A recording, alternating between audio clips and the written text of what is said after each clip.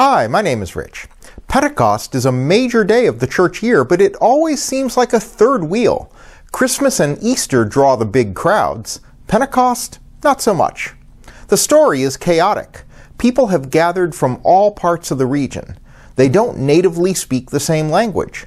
The Holy Spirit arrives. They start speaking, and they understand each other, hearing everyone in their own language regardless of what is spoken. Onlookers dismiss it. Some see it and presume they're drunk. Others are shocked that they are Galileans. Galilee, you see, was regarded as a backwater, not a place from which you'd get cosmopolitan, multilingual people. But that prejudice just caused them to miss the miracle in their midst. And we often do that to others.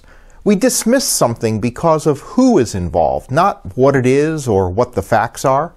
And when we do that to others, or allow others to do it to us, we're all worse off. Christmas and Easter righted our relationship with God. Pentecost showed us how to be in right relationship with one another, where everyone is valued, included, everyone's gifts are recognized, where we remember that the church is incomplete without you. The world is incomplete without you. We'll see you on Sunday.